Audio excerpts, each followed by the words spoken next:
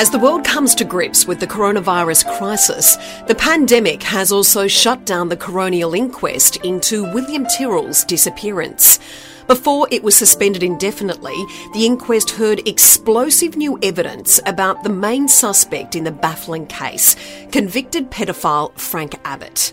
He is currently serving time behind bars and is the focus of the current strike force and its ongoing investigation into William's disappearance. In this episode, we'll also hear more about a Kendall local's claims that he saw William Tyrrell in a car after his suspected abduction. I'm Natasha Belling. And I'm Leah Harris. This is Where's William Tyrrell?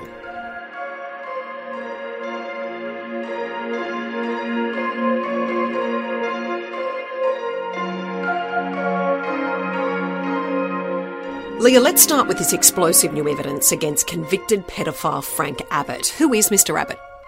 So we revealed on the podcast last year Abbott had become a key suspect in the case after police searched the property where he lived in a caravan at the time William disappeared. He's a convicted child sex offender who was living in the area on a property about 5 kilometres away from Benaroon Drive, which obviously has since been thoroughly searched. He appeared at the inquest from a jail cell via video link and represented himself, which meant he was given the opportunity to question all the witnesses. The inquest heard a lot of new disturbing evidence. Tell us more about that. Local woman Iris Northam testified at the inquest. She and her husband used to employ Abbott to do odd jobs around their scrap metal yard in the 90s. Mrs. Northam was asked in court about a woman found murdered in a local riverbed in 1996. 37-year-old Margaret Cox was found bludgeoned to death 2 days after she disappeared while walking home between Cundletown and Taree on December 19, 1996. And Taree, of course, is where the inquest is being held, and it's not far from Kendall. So Mrs. Northam told the court she saw Abbott in the days after her body was found and that he, quote, had some marks on his arm, which he claimed were from oysters. But she told the court, and this is another direct quote, they didn't look like oyster scratches to me. They looked more like finger marks had gouged the skin. She was then asked if she had a level of concern about that, and she replied, well, sort of, yes. We also heard from a local couple, Peter and Jody, who you've spoken to before, Leah, for this podcast. Now, they testified at the inquest after being interviewed last year. They used to live next door to Frank Abbott in 2015. He lived in a caravan on their property at the time. And they've spoken to you that they were very, very wary of him and they certainly did not trust him around their children. Peter and Jody were only recently interviewed by police after they spoke to me for this podcast last year. And in fact, that property next door to them where Abbott lived in 2015 was only searched by the strike force a few weeks ago.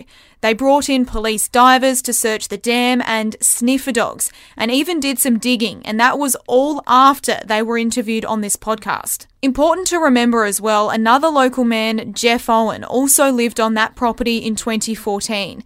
He spoke to William's foster grandmother in the days before William disappeared about repairing her decking, but didn't actually visit the house to do the work until after William disappeared. Now, Peter and Jody told the court Abbott knocked on their door late one night to tell them Jeff Owen was a person of interest in the William Tyrrell case. They told the court they thought it was very odd. There is no suggestion that Owen was involved in William's disappearance. Now, Jody also told the court about their suspicions Abbott may have been luring their dog Buddy into his caravan and violating him sexually.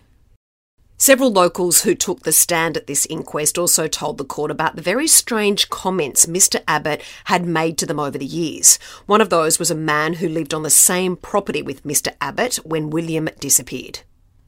A man by the name of Daniel Parrish, who lived on the same sawmill property where Abbott was living in a caravan in 2014, told the court Abbott once said to him, and this is a direct quote, "I know where William Tyrrell is, check Jeff Owen's place."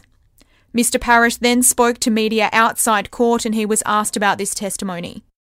The court did hear, though, that he said to you that he knew where William Tyrrell was. Can you elaborate on that? Yes, he used to brag to everyone at Kew, including, this is way after he was kicked out of our property. He knows he kept on saying he was at Jeff Owens' place. And, Frank Abbott is a very bad liar. But it made me sick. And I said, have you reported it to the police? And I don't know if he did or not. I certainly did tell him. Do you think he was lying when he said that? Is that what you mean? You know what? Frank makes up a lot of stories.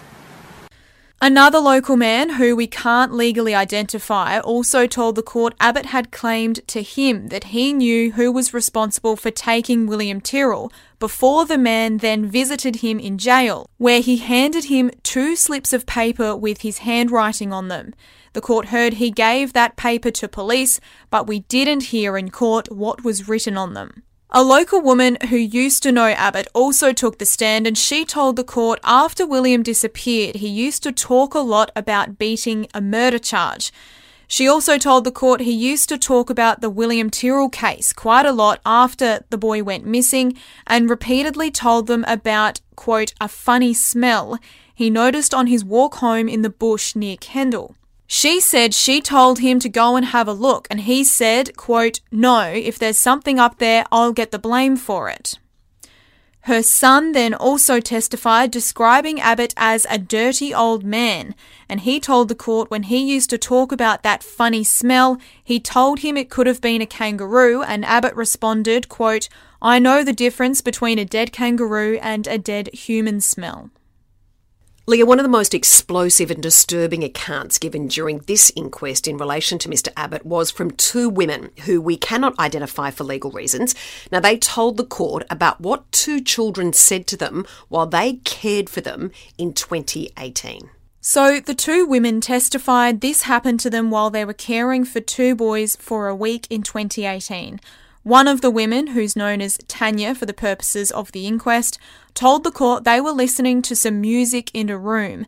She said it was a William Tyrrell song, which we believe must have been the campaign song, which was called Bring Him Home, when one of the boys told her he knew who killed William. The court then heard the boy claimed Frank Abbott, quote, had him in a suitcase and they'd seen the suitcase. The boy also allegedly said they'd been told not to tell anyone or their, quote, mum's neck could get snapped. Tanya told the court the boy's older brother then got a bit cross with him, saying you weren't supposed to tell anyone. She told the court he seemed serious but scared. Another woman, known as Amy, who also cared for the boys, told the court Tanya had recounted the exchange to her afterwards, saying the boy, quote, had told her what had happened to William Tyrrell and that he'd been killed, placed in a suitcase and buried. She told the court Tanya had no thought they may have been making it up. The startling claim was made as Abbott watched on from his jail cell, where he's representing himself in these hearings, as we mentioned earlier. He was then given the opportunity to question the women about these claims, but he actually declined. And there were people in tears outside the court after this disturbing testimony. Another compelling and very disturbing piece of evidence came from some local aged care workers who looked after a friend of Mr Abbott while he was on his deathbed. Now, they only recently spoke to police after this man died last year. Tell us more about this. The court heard quite a lot of testimony about Ray Porter. He's a local man who several locals said was a good friend of Abbott and they used to spend a lot of time together. Porter was often seen driving Abbott around because he couldn't drive, and they reportedly used to go fishing together quite often. Porter has since died from kidney failure last year. He was very sick for quite some time before his death. Now, nurse Kirsten Ogpegbu, who worked at an aged care home in Port Macquarie, which is near Kendall, where Porter lived out the last months of his life last year, told the court Mr Porter approached her one day in that nursing home and told her she had a face he could trust. He then complained he was sick of people visiting him, and she didn't realise at the time he was actually referring to detectives who'd been visiting him about Frank Abbott. She told the court he then said, I didn't do anything wrong. All I did was give my best mate and a boy a lift. She told the court she asked him who he was talking about, and he clarified he was referring to, quote, the boy that went missing down in Kendall. And she asked, are you talking about William Tyrrell? And he responded, yes. Another nurse named Tara Schofield also took the stand and told the court she heard about the conversation and called police. Ray Porter's brother and sister-in-law also testified, and they had quite a different version of events. What did they have to say, Leah, about this? So Ray Porter's brother Tom and his wife Irma told the court they were regularly visiting Mr. Porter in the months before his death at this aged care home. And they told the court he told them about the visits by detectives who were repeatedly questioning him before he died. He apparently told them police had been badgering him and asking questions about some child. When they asked him what it was about, he told them a story about he and his mate going out fishing on a lake when a young boy and girl walked towards the water, and Mr. Porter claimed he told them to go home because it was dangerous, so they left. His brother then told the court he asked him if he was sure that's what happened, and he said yes. Mr. Porter's sister-in-law, Irma Porter, then told the court she believed Ray was telling the truth about what he knew, because he would tell his brother if he wasn't. She said, quote, if he had something to hide, he wouldn't have hid it from his brother. After Ray's death, the court heard Mrs. Porter then found a letter in his house, which she believed had come from jail, and it was signed from your good friend Frank. She said the letter asked Ray to move his boat for him, but she can't recall exactly what it said, and she's since thrown it out. She didn't realise at the time that it may have been significant until she was recently interviewed by police. The court heard her husband, Ray's brother Tom, told police Ray had one good friend by the name of Frank, but he'd never met him. Let's go into more detail now about Daniel Parrish. Just to recap, he lived on the same property as Mr. Abbott when William disappeared. We've heard at the inquest about exactly what Daniel thought about those artists' impressions of the two cars seen by William's foster mother. Those artists' impressions were released to the public in 2015 in the hope that they would jog someone's memory. Mr. Parrish told the court he recognised the white station wagon depicted. We've got those images on our website if you would like to refresh your memories. And he thought it very closely resembled the car Ray Porter was driving at the time. And he told the court he immediately went to Abbott's caravan to ask him about it, and Abbott assured him it wasn't Mr. Porter's car. So, Leah, why is this significant? Porter, as we just mentioned, allegedly told the nurse on his deathbed that he picked up Abbott and William in his car and drove them 300 kilometres away. And now Mr. Parrish has also testified that the car seen on the street looks like Mr. Porter's car. This is what he said about it outside court. Do you think it was Ray Porter's car that was seen on Venarine Drive? As I said, it looked awfully familiar. That's about all I can say. Do you think Frank Abbott was involved in the disappearance? That I cannot answer. But do you think he's capable? Well, he scares me. He still scared me in that damn stand.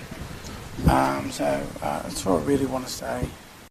The court also heard some evidence about whether or not Mr. Abbott and another person of interest, Tony Jones, we'll get to him in a moment, may have known each other prior to William's disappearance. But some may argue that has in fact raised more questions than answers. So the court heard that they claimed they never met until they crossed paths at Grafton Jail in 2019.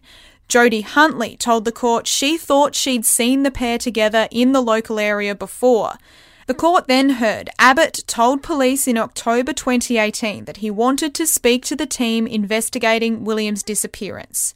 Officer Robert Dingle then took the stand, and he said he went to interview Abbott, and he told them about a visit to a property near Kendall where there was a log dump. He claimed to have run into two men there with an old white station wagon, and one man introduced himself as Jones, and they were with a young boy who looked around 7 years old. The court heard he then told police he later saw Tony Jones on an episode of A Current Affair connected to the William Tyrrell case, and he believed that's the man he saw that day, and that's why he wanted to tell police. Abbott then told the court he couldn't recall exactly when it happened, and he couldn't even recall if it was after he was released from jail in July 2015 or before he went to jail.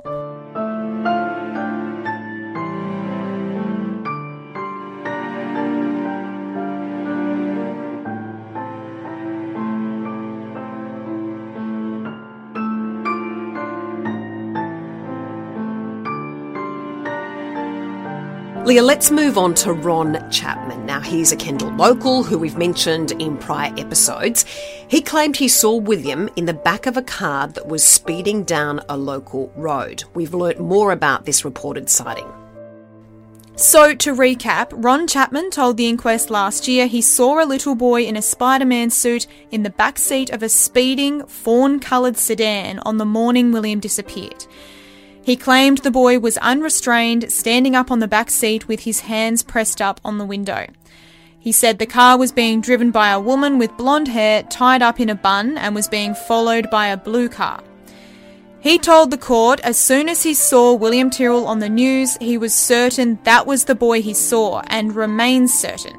But he didn't tell police, instead telling a few locals around Kendall who told police, and he was eventually spoken to months later in 2015. So a local woman named Kelly Lee took the stand on the first day of this latest round of hearings, telling the court she had a son around William's age, 4 years old at the time, who looked similar to William with blonde hair.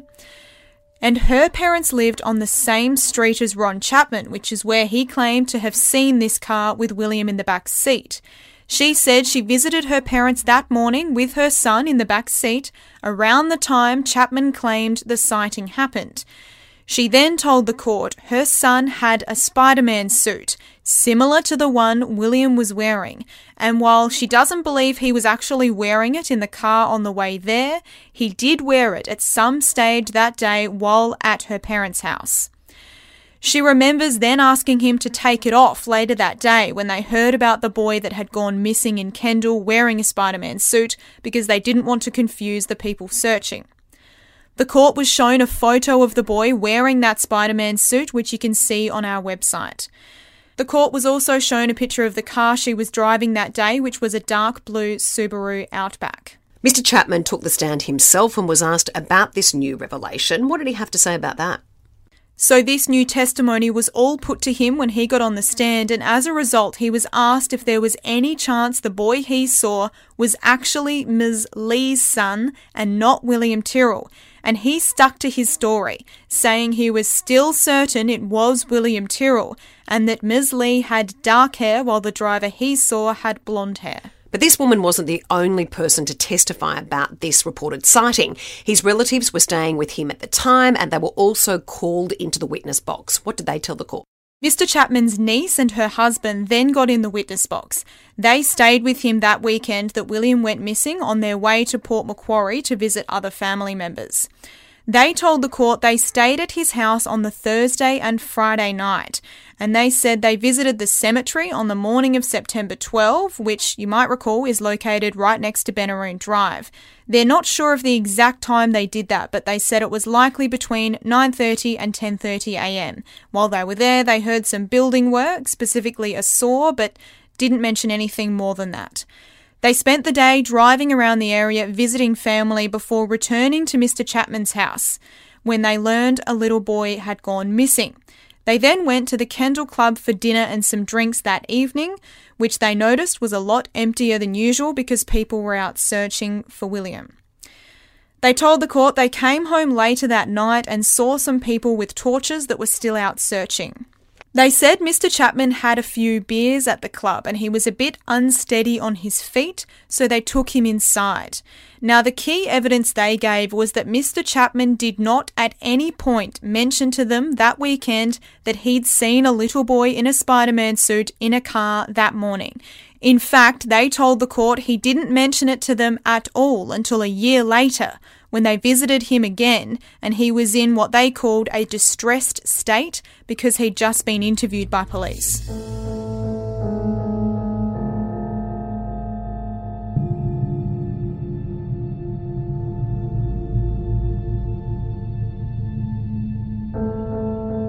We mentioned Tony Jones earlier and his relationship with Frank Abbott.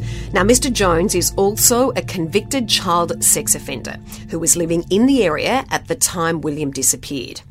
Mr. Jones has long been a person of interest for detectives.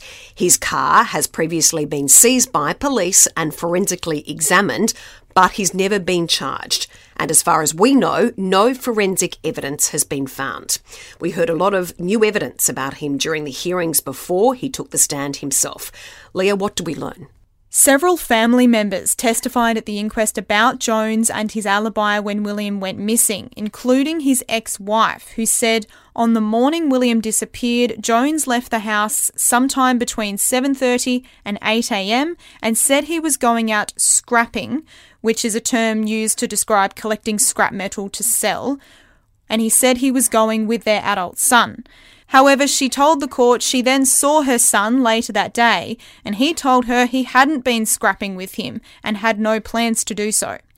She told the court Jones then returned home drunk later that afternoon, and she confronted him about lying before he stormed out of the house. Now, the son that they were referring to, a man named Dwayne Gardol, then took the stand and confirmed that he did not go out scrapping with his father that day. Instead, he spent the morning at home before hearing about the little boy that had gone missing from Kendall. The court heard the family then had dinner that night while Tony Jones lay in bed intoxicated and yelled out to his son to, quote, get the motorbikes ready to go out and help search for William the next morning.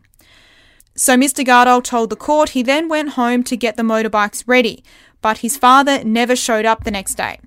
When he called Jones to ask him where he was, he said he'd spent the petrol money on beer and was drinking with a friend instead, a man by the name of Paul Bickford, who's another convicted child sex offender, who the court heard was a close friend of Jones. Mr. Gardol told the court his mother then kicked Tony out of the house a couple of months later, and he no longer has anything to do with him. Outside the court, some other family members who were there supporting Mr. Gardol told media that they believed Jones was capable of anything. Another man testified named Max Jones, who is no relation, it's important to note, to Tony Jones, to say that he was walking his dog at Henry Kendall Reserve, about 15 minutes drive from Kendall, on the morning he believes was the 12th of September 2014. Mr. Jones, as you said, no relation of Tony Jones, told the court he saw another car parked at the reserve and the driver was looking at him when he got out of the car with the window down, but then quickly wound the window up.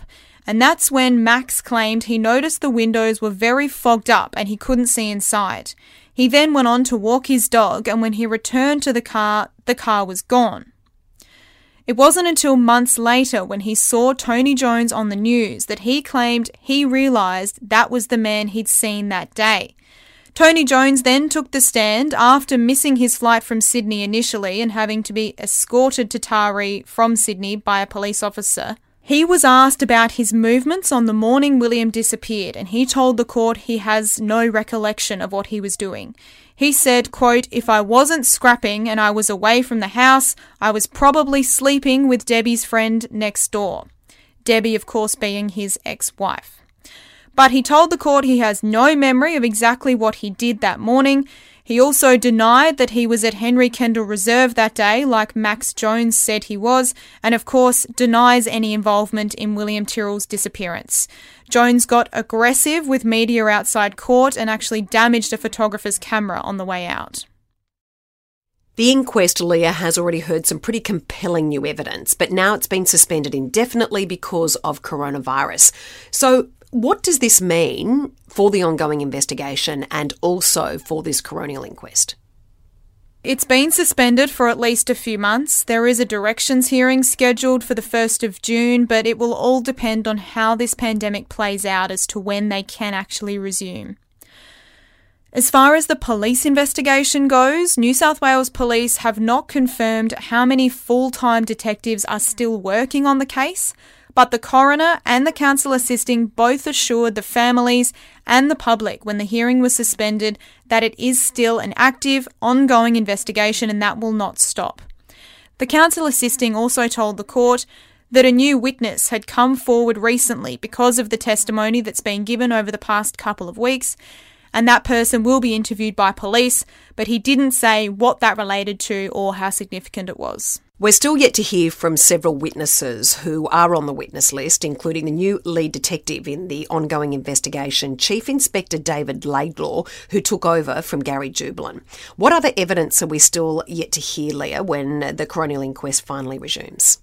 It's not yet known if Abbott will testify himself via video link from jail, but it is possible he could do so under the same certificate which we discussed in the last episode in relation to Savage.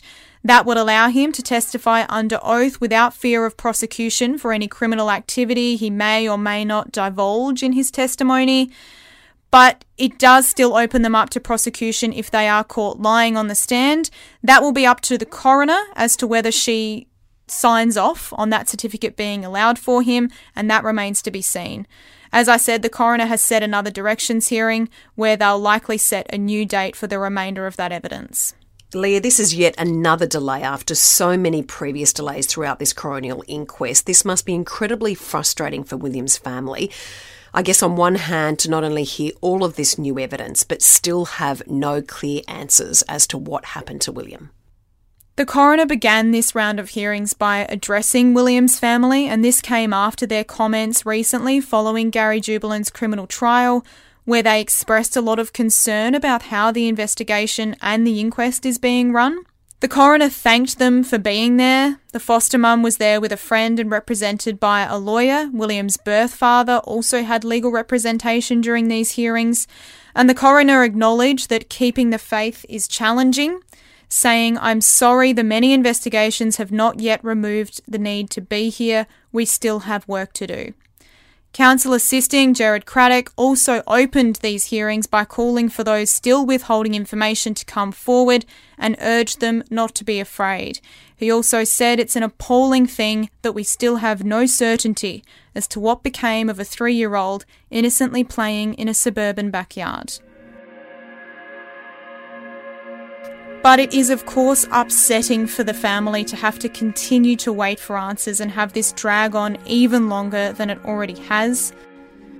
And the coroner acknowledged that before she suspended the hearings, saying that she was hoping to get through all the evidence, but they'd been given no choice with this national emergency. Just a quick update on Gary Jubelin, Leah. The verdict in former lead detective Gary Jubelin's criminal case was set to be handed down by the magistrate early next month in April. Do we have any idea at this stage whether that will go ahead? We're not certain at this stage if that will go ahead as planned, given the outbreak and all the restrictions that have now been placed on courts across the country. But of course, we will keep you posted on Mr. Jubelin's case and any other new developments with the ongoing investigation.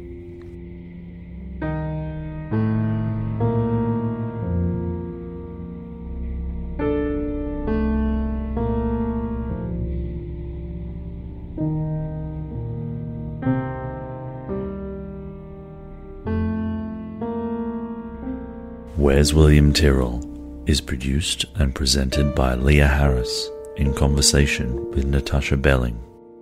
Produced and edited by Stuart Buckland.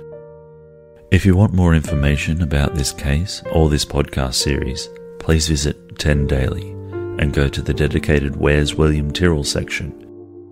If you have any information that may assist this case at all, please contact police or Crime Stoppers on 1800 333 000. This has been a 10 News First podcast for 10 Speaks.